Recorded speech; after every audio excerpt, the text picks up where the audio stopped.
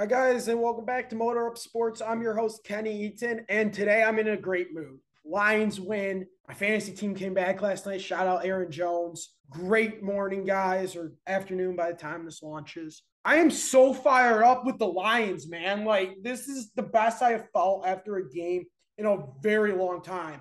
And I am so proud of them today.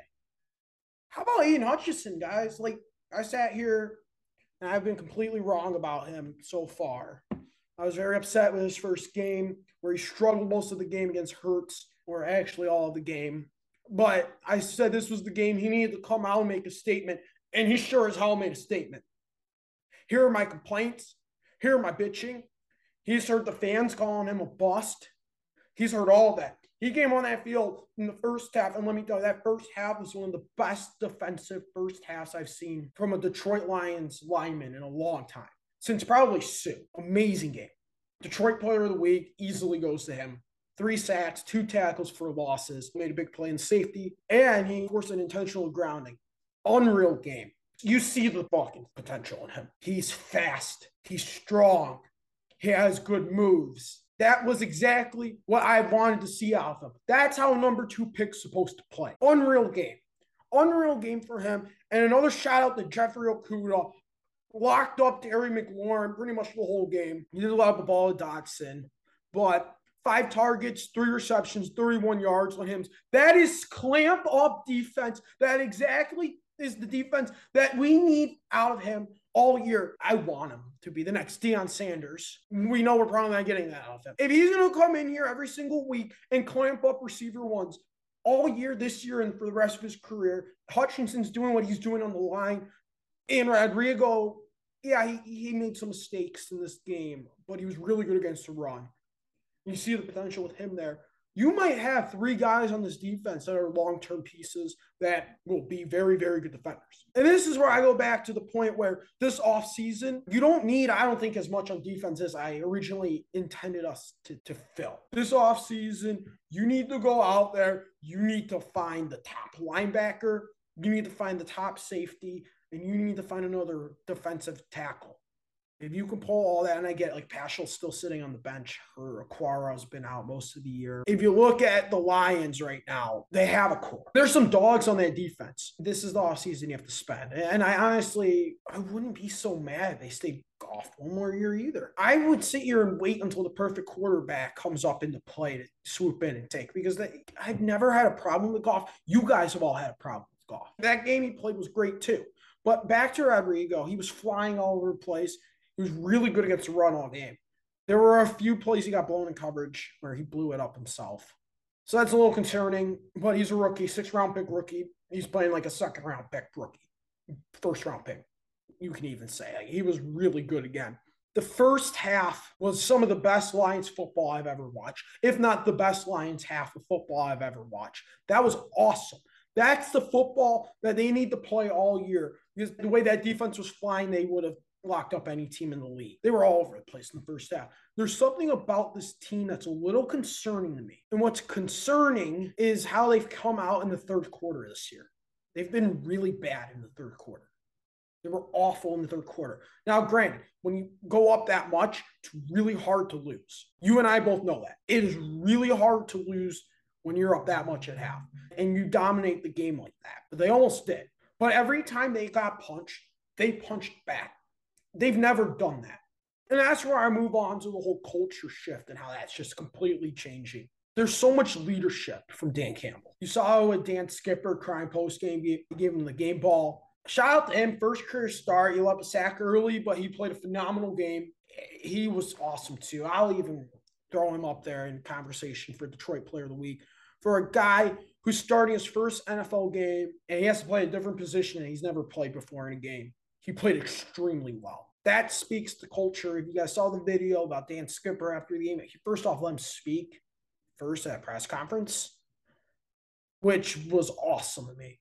It just shows what Campbell is building here and his leadership to this team and how all the guys have rallied behind him. This is a completely different feel from what we've had in the past. And this is something where I think everybody should buy in. Because that game showed that everybody should buy into this team. This might not be the year that they go out there and they make the playoffs. I hope they do. That's game this weekend. They look like a team, when they're healthy, that can play spoiler and potentially slip their way in. I've said it all offseason. They'll probably end up getting close. 8-9 wins. I'm sticking with that. That game made me feel even better about that prediction because of how dominant they were in the first half. They have not dominated a game like that in my life in one half. That speaks to what Campbell's building. And let me tell you, this is a whole lot less talent than Jim Schwartz had, than Patricia had in the beginning. At the end, I mean, the Patricia talent was horrible because of move after move was just horrible. And this is a completely less talented team than Caldwell ever had. And I would put them up against those teams right now. I really would. Do I think they would beat the top Caldwell team, like the one that played the Cowboys? No. But I would put them up against those teams, and I think most of those games they would win. They just play so hard. They just play for Campbell, and they play for each other. And that's scary, man. I mean, we all see it. This is a different feel. This is something that, as a Lions fan, I've never felt before. I've yet to be this happy after a Lions game my entire life. This win feels different. But moving to the offensive side of the ball, Goff, you guys can say all you want about his overthrows. I mean, he had a few, and then he missed horribly. I'm giving him an A-. He was very good. He made the right throws. He made the right decisions. And if you look at his numbers right now, he's doing a hell of a lot better job than Stafford's doing. No, I know he's no Matt Stafford. I'm not throwing that out there. But the way he's played so far this year, as a Lions fan, you can't sit here and complain to me about it. He's going to make his mistakes. He's going to overthrow receivers. He's not going to get the ball downfield a lot. They're going to be a lot better when Jameson Williams is back, the fastest fucking man in the world. When Jameson comes back, Goff's going to have to go downfield to Jameson. St. Brown's look like one of the best fucking receivers in the league so far this year. I mean, my God, is he been good. Another eight reception game for him. I am so happy with this team right now. There are so many positives. And that's a 4th round pick. And that's what goes to show the job that Brad Holmes is doing as a GM. He's one of the best players out of that entire draft. He snagged him in the 4th round. The guy was not projected to be this number 1 receiver that he's been so far this year. And at the end of the year, last year. St. Brown's pretty fucking good. St. Brown's a receiver 1 right now in the NFL. He's the job that this front office has done so far, the job that Campbell has done so far in year 2. I am so amazed. See, when they hired Campbell in the beginning, I was like, this guy is just another clown, another Lions disaster. I was all over. I had the podcast last year. I would have been ripping on Campbell. But what he has done so far has been so impressive.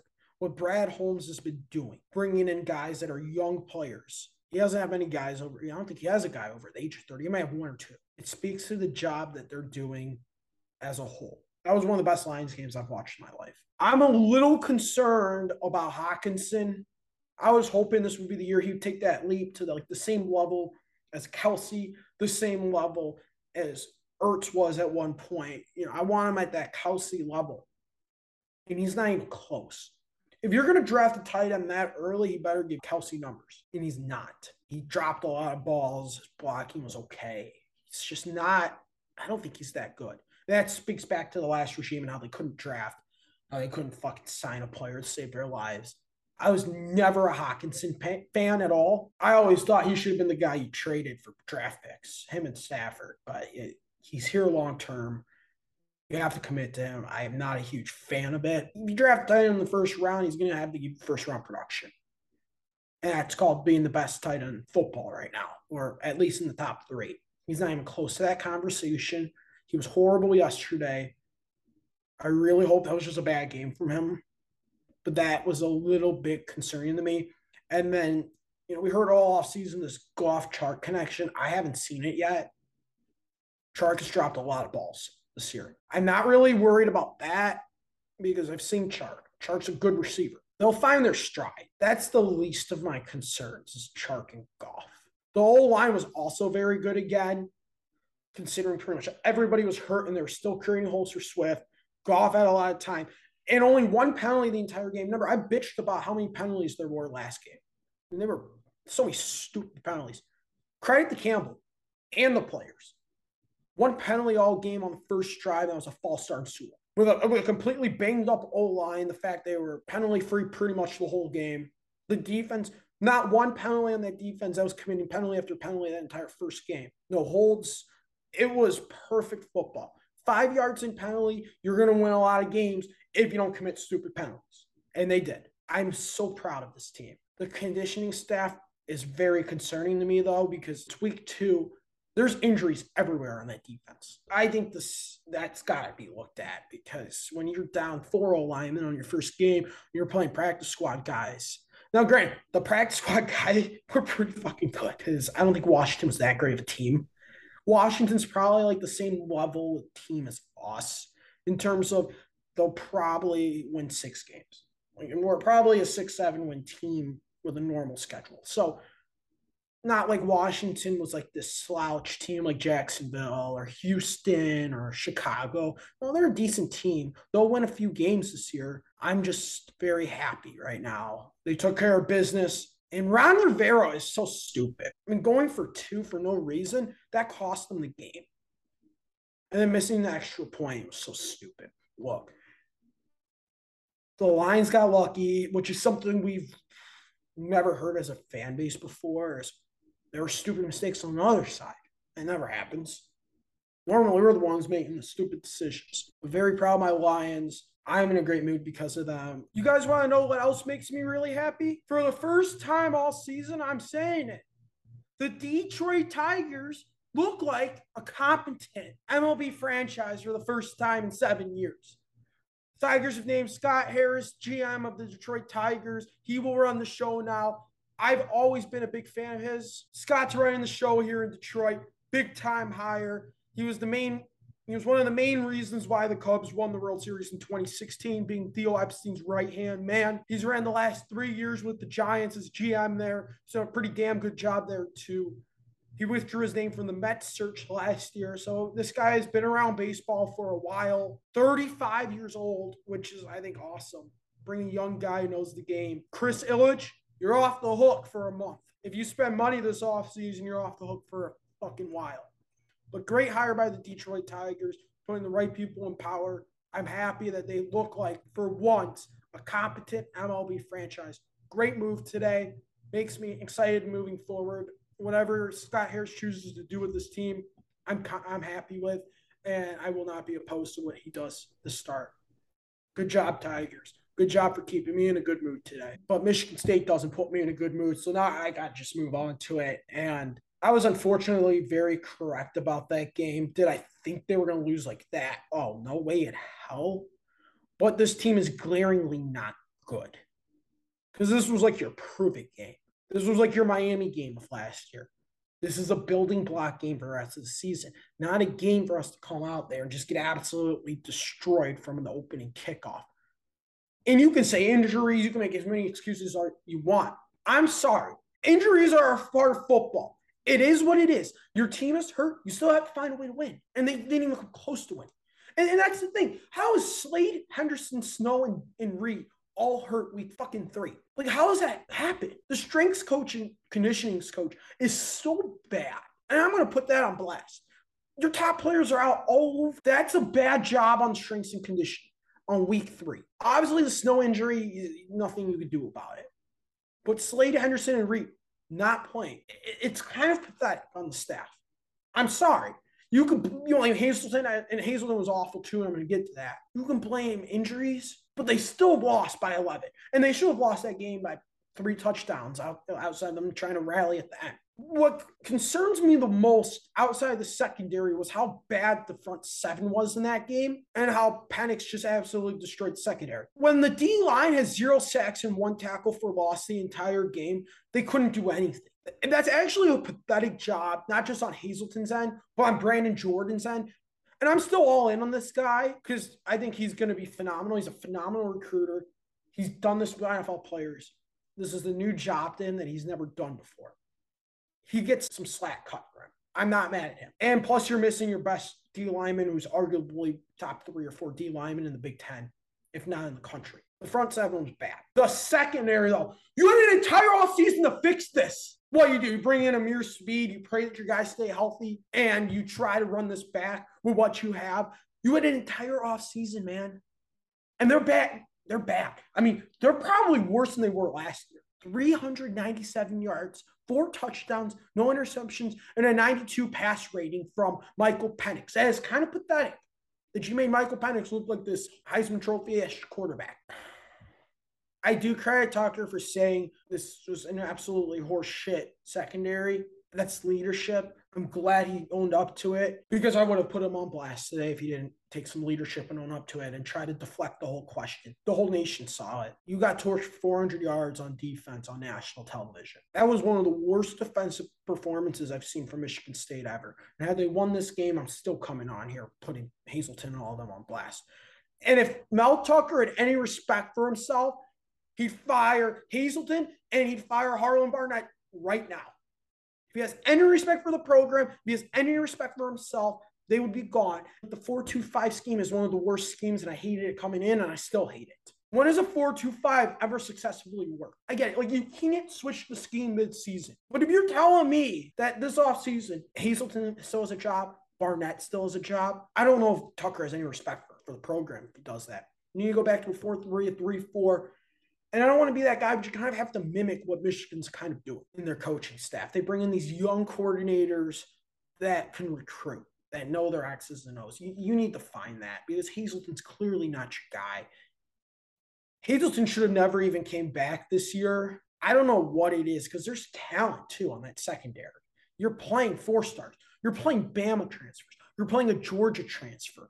And I get it, like Henderson and Snow are out. That doesn't help you by any means. But you're playing top guys. You're playing 4-stars on your defense. It's not like you're rolling out a bunch of 2 and 3 stars like Northwestern does, and you can make that excuse that there's a talent gap. What's the talent gap between Washington and Michigan State? There is none. Both teams are recruiting 4-stars, high-end 3s. I don't know if Washington's going after 5-stars, but low-end 5-stars. You had an entire offseason to fix the secondary. You brought on Amir Speed, who has been meh. It's bad. Brown Williams was healthy. He was not good. And Chester Kimbrough's the worst fucking cornerback in college football. And I said it last year, and I'll continue to say it. I don't understand why they still play him. He might be a really good practice player. He might be the leader. I don't know what it is, but there's no reason why the guy should be touching the field. He's been bad all year. He gets burned literally every play. I don't get it, man. I don't get how they came out there and just laid a complete egg. And they're going to do the same thing this week against Minnesota. And shit, Ohio State 2 weeks. Like, God pray. I mean, Thorne actually looked really good. I'm going to give that to him. Easily the best player on the team, him and Keon. I hope this was like this turning point for him because they're going to have to throw a ball a lot this year because the run game showed that they're bad. And I'm sorry, Mel, but if you spend the entire first half trying to establish the run, and by the end of the first quarter, it's clearly not working, don't fall behind 22-0 to start throwing the ball down the field. What was it? Like, it was almost halftime. He threw like 10 passes. He was 10 for 10 for like 81 yards or something stupid like that. They opened it up in the second half, and they were picking apart Washington's secondary. It makes me wonder if they did that the entire game, would they have won? I don't know. But you can't try to establish a run game for a quarter and a half and fall behind 3 touchdowns and a 2-point conversion. That was not a good game coached by Tucker. I am glad he owned up to it, but his team lacks preparation and the defense lacks a scheme. They have the players. I don't get it at all. Moving on to my final segment, I want to move on to Michigan football. They're going to demolish Michigan State this year if Michigan State can't put the secondary together. And if the front 7 performs that bad against Washington, I don't know what they're going to do against Michigan. JJ is going to have a field day on that secondary. He's going to have a field day against Maryland this week. And Blake Corum looks like a very damn good running back. I really want him on the Lions next year. I think if you were to pair him and Swift in the backfield together, nobody's stopping that 2-headed back system. And Swift's already phenomenal. Put Corum in there as a running back too. Oh, my God. That's the perfect pick for the Lions. In my opinion, if they want to hit on a 3rd or a 4th round pick again, that's your guy. But it's time for Michigan to show they're truly number 4 team in the nation. It's Big Ten play now for both teams. 0-0, new season. This is all that matters.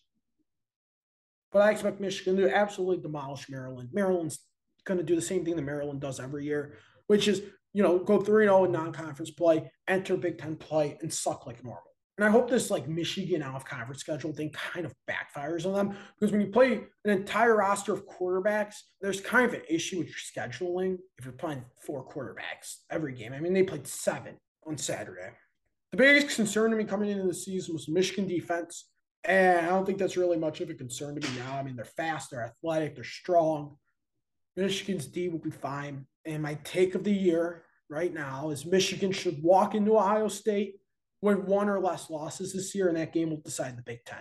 Because those 2 teams right there are clearly the 2 best teams in the Big Ten. And honestly, if Michigan were to walk into that game undefeated, I still see a way they can find the playoffs. Do they 100% get there? I don't know. But we're looking at all these other conferences. The Pac-12 sucks. The ACC is horrible.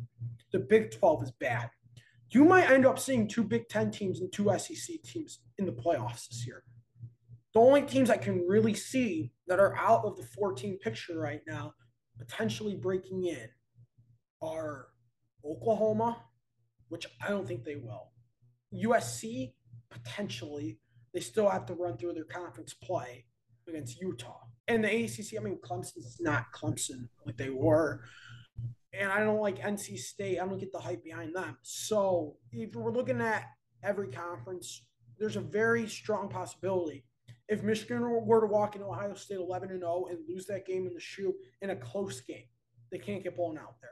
Michigan will probably find a way into the playoffs this year just off of everybody else being so bad. But I'm going to wrap up this episode now. I'll be back Friday with another probably hour-long episode previewing the week, recapping other things that go on throughout the week. Once we hit Pistons season, we're going Monday, Wednesday, Friday again. So October time, definitely going to go Monday, Wednesday, Friday. So have a good week, guys. See you all on Friday.